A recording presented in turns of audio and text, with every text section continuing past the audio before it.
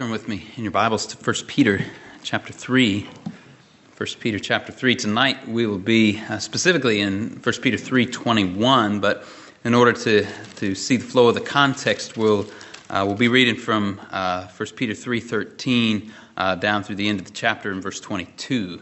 So 1 Peter 3, beginning in verse 13. Peter writes under the inspiration of the Holy Spirit, and he says, "Who is there to harm you if you prove zealous for what is good? But even if you should suffer for the sake of righteousness, you are blessed. And do not fear their intimidation, and do not be troubled, but sanctify Christ as Lord in your hearts, always being ready to make a defense to everyone who asks you to give an account for the hope that is in you, yet with gentleness and reverence, and keep a good conscience, so that in the thing in which you are slandered, those who revile your good behavior in Christ will be put to shame. For it is better, if God should will it so, that you suffer for doing what is right, rather than for doing what is wrong. For Christ also died for sins, once for all, the just for the unjust, so that he might bring us to God, having been put to death in the flesh, but made alive in the Spirit, in which he also went and made proclamation to the spirits now in prison, who were once disobedient, when the patience of God kept waiting in the days of Noah, during the construction of the ark, in which a few, that is, 8 persons, were brought safely through the water. Corresponding to that, baptism now saves you, not the removal of dirt from the flesh, but an appeal to God for a good conscience through the resurrection of Jesus Christ, who is at the right hand of God, having gone into heaven, after angels and authorities and powers had been subjected to him." Now, in recent weeks on Sunday mornings, as we've been considering the book of Genesis, and most recently the accounts of Noah and the flood in Genesis 6, and then the sermon on Genesis 7 and 8 last week, in the course of those sermons, I've made reference more than once to this text in 1 Peter 3, which is difficult, but nevertheless is given to us for our benefit. And as we work our way up to considering in particular the text of verse 21, let's first of all notice here the overall context. If there's a running theme through the book of 1 Peter as a whole, it is this theme of suffering. Peter encouraging Christians who are suffering for their faith, suffering for doing what is good and right, and he encourages them to be strong and faithful in that situation. If they should suffer for righteousness' sake, he says, they are blessed. They are not to fear the intimidation of those who threaten them. They're not to be troubled. Rather, as he says here, as we just read, they are to set apart Christ in their hearts as Lord. They're to give a clear testimony to anyone who asks about their hope. They're to do so respectfully and with a good conscience. But Peter knows that this might get these Christians into hot water. You can be as respectful as you want in declaring the gospel, declaring the reason for the hope that is in you, and it might get you into hot water. And so he says in verse 17, "For it is better, if God should will it so, that you suffer for doing what is right than for doing what is wrong." You might suffer for doing what is right. It might, in fact, be God's will for you to suffer in doing what is right. But even if that is the case, that's better than suffering for doing evil. And then in verse 18, he directs our minds back to the suffering of Christ. Christ also suffered. He is an example for us in this. Peter had already spoken about how Christ's suffering is an example to us back in 1 Peter 2:21 and following. Now, obviously, Christ's suffering is an example. Peter says it is. But the suffering of Christ is by far much more than an example to us. And Peter here expounds on the uniqueness of Christ's suffering there in verse 18 and following, that he died for sins once for all, the just for the unjust, in order to bring us to God. He was put to death in the flesh, made alive in the Spirit, which means that he was put to death in his humanity, in his human nature, but was made again by his divine nature. Again, as we considered this morning, that Christ, in addition to the Father raising Jesus from the dead, Christ himself raised himself from the dead. And I think when we see these contrasts spoken of in regard to Christ, in regard to the flesh and the spirit, sometimes you see it according to the flesh, according to the spirit. I think in a text like here in 1 Peter 3:18, likewise 1 Timothy 3:16, Romans 1:4, when we see that contrast, I think what we're seeing is the contrast between Christ's human nature on the one hand, his divine nature on the other hand. So he's put to death in the flesh, made alive in the spirit.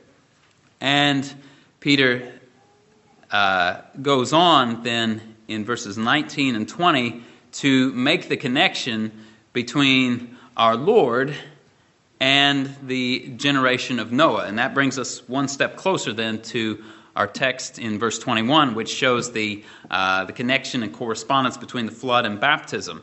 The connection that Peter makes in verse 19 is that he said, in which he also went. And if you look back to 18, what is the in which he also went? Well, it is in the Spirit, in his divine nature. The Son of God went and made proclamation to the spirits who are now in prison, who once were disobedient, when the patience of God kept waiting in the days of Noah. Now, this is a difficult text. Luther's comment on this verse was great. He said, a wonderful text is this, and more obscure passage perhaps than any other in the New Testament, so that I do not know for a certainty just what Peter means. And so Luther's pretty upfront that this is difficult. Historically, there have been several interpretations of the text. I find most plausible the view taken by Augustine and many since then, that the preaching that is spoken of here was the preaching which was done by Noah in his day, preaching which was done by Noah through the Spirit of Christ. And I mentioned this on Sunday morning a couple of weeks ago, and so I take it in the sense that Noah was a preacher of righteousness, as 2 Peter 3:5 says that he was, and that through his preaching, the Son of God was proclaiming the truth of the need to repent, the reality of forgiveness with God, and so forth, to the people who were alive then. Peter says they are the spirits who are now in prison, that is, in hell. They were in hell in Peter's day, they're in hell now, but they weren't in hell in Noah's day, in the time while he was building the ark and preaching the truth. They were still alive then, they rejected the truth, they perished in the flood, passed into prison, that is, they passed into hell. And this then leads Peter up to making the connection between the flood and baptism. So the flood was this watery ordeal in which judgment is brought upon the wicked, but through which Noah and his family were saved. Hence, Peter says in verse 21, corresponding to that, baptism now saves you. Not the removal of dirt from the flesh, but an appeal to God for a good conscience through the resurrection of Jesus Christ. And so Peter says that there's a correspondence between the way in which Noah and his family were brought safely through the water on the ark and baptism. In other words, just as Noah and his family were saved through from the flood through the ark, so now we are saved through baptism. Baptism now saves you. What? Really? Did I just say that? Baptism now saves you? Well, I did say it because it says so here in Scripture. But Peter here explains what he means by saying baptism now saves you. And I will attempt to do the same. The first thing that we need to keep in mind is that when we speak of the ordinances of Christ or the sacraments, that we are speaking of a thing in which there are two parts. There is the outward sign, and there is that reality to which the outward sign points. Inward spiritual grace. The outward visible sign in baptism is the immersion of the believer in water. And the spiritual grace represented therein is a death to sin, being born again, rising to new life in Jesus Christ. And there are, thus in a way of speaking, an earthly aspect to the ordinance, the immersion in water, and a heavenly aspect, namely new spiritual life. And in Scripture, the sign and the things signified are often spoken of in such close connection to one another that the earthly and outward sign spoken of is spoken of often as doing that thing which is, in fact, heavenly. Right? The two are so closely connected. And thus in the Lord's Supper, Jesus says, this is my body, this is my blood. When the elements present in their substance are bread and the fruit of the vine. And we take it for granted in discussions of the Lord's Supper that we often don't think about it, that Jesus says, this is my body, this is my blood. And we think, well, okay, this represents Christ's body, represents Christ's blood. This is not literally Christ's body and blood before us on the table. And thus we should also in our discussion of baptism, because we see the same thing in the way that Scripture speaks about baptism. And therefore, in Acts 2:38, Peter says, repent, each of you, and be baptized in the name of Jesus Christ for the forgiveness of your sins. Similarly, Ananias, speaking to Paul, as recorded Acts 22:16, says, get up and be baptized and wash away your sins, calling on his name. And likewise, there's at the very least an allusion, I think, to baptism when Paul says in Titus 3:5 of the washing of regeneration. The 17th century English Baptist Hercules Collins said this on Titus 3:5. He said, baptism is a lively representation of regeneration, therefore can only affect believers. The apostle alludes unto baptism when he speaks of the washing of regeneration in Titus 3:5. His meaning is that the ordinance is a lively badge, symbol, and sign of regeneration and the new birth. And likewise, here in 1 Peter 3:21, Peter says, baptism now saves you. But what we need to notice here is that although Peter's language may be more striking than the other statements about baptism, this is the place in which there is an explanation offered. An explanation that is of the not this, but that kind of sort. Peter says, baptism now saves you, and then he explains what he means. I'm not saying this, but I am saying this. And so what does Peter mean when he says baptism now saves you? Well, he tells you what it's not. It's not the removal of dirt from the body. I think Francis Turretin said it well when he said that Peter clearly distinguishes the baptism by which the filthiness of the flesh is washed away externally from that which consists internally in the answer of a good conscience. Again, there's the external aspect and the internal aspect. The external washing with water in the name of the Trinity does not save anyone. Immersion in the water of baptism does not wash away our sins, nor does that washing with earthly water regenerate our souls. The earthly and external element does not save, but it is a sign of that which does save. And here we see Peter making the contrast between the external and the internal. The external is the washing of dirt from the flesh. The internal, which does save, is the appeal to God for a good conscience through the resurrection of Jesus Christ. This, in other words, is the baptism that saves, the internal baptism, the appeal to God for a good conscience through the resurrection of Jesus Christ from the dead. Now, before we go on to speak about this appeal to God for a good conscience, let me just briefly speak in regard to the ordinances, because I think there are at least two opposite mistakes that we can make when we're speaking and thinking about the ordinances. The one is to regard them in an almost magical or semi-magical way, as if the water itself conveys life and forgiveness and saves us, takes us from a state in which we are under condemnation to a state in which we are saved. Baptism, the washing in water, does none of those things. But on the other hand, the other error is to think that baptism is an empty sign, or it's just something that we do kind of because Jesus commanded us to, and so, okay, he told us to do it, but don't really know why, but anyways, we'll do it, as if it was meaningless. But baptism is not meaningless. It has great meaning. It demonstrates to us and to others the great thing that God has done for us when he saves us through faith in Christ. And so just think about this. When God saved us through faith in Christ, what happened to us? Well, we were united to Christ. We were united with him through faith in his death, burial, and his resurrection. He died for our sins, and by coming to him in repentance and faith, we died to our sins. He was raised again for our justification, and we by faith are united to him in his resurrection. We ourselves are raised now to walk in newness of life. We were internally washed by Christ from all of our sins, and our external baptism, the immersion in water, is the sign of these things.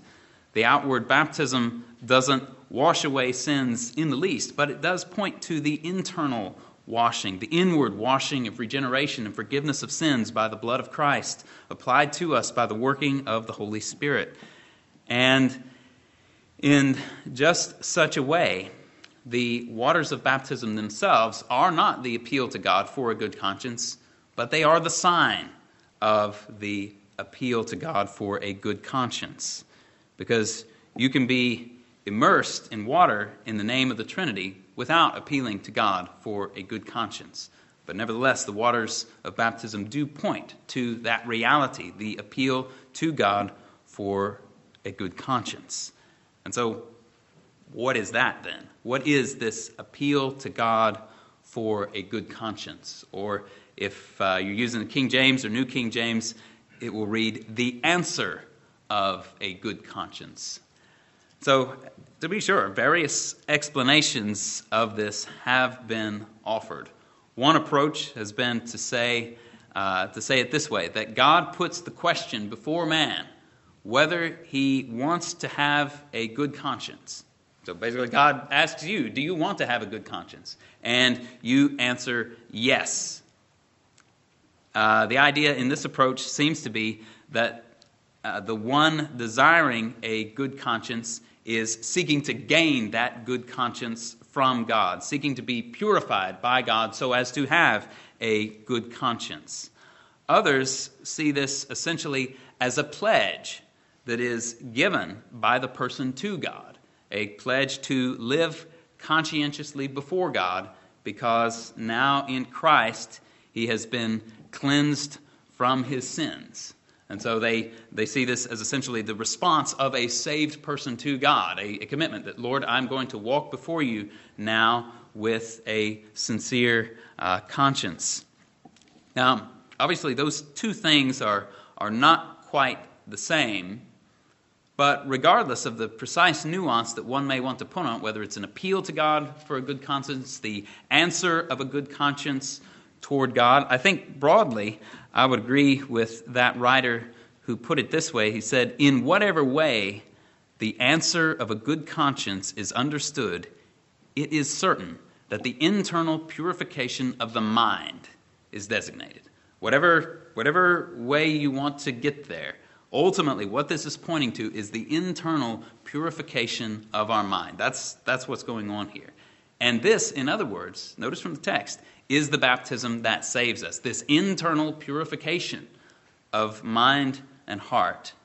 And this internal purification comes to us, as Peter says here, through the resurrection of Jesus Christ from the dead. Our purification, the very fact that we can have this good conscience before God and be cleansed from our sins, is based on the resurrection of Jesus Christ from the dead. I think I agree with that writer who expressed it succinctly and said, his resurrection is the ground of righteousness and the guarantee of victory. Christ's resurrection is the ground of our righteousness and the guarantee of our victory for all who come to Christ in faith. And so if Christ is not raised, our faith is futile. If Christ is not raised, there is no forgiveness of sins, there is no righteousness imputed to us, there is no eternal life awaiting us.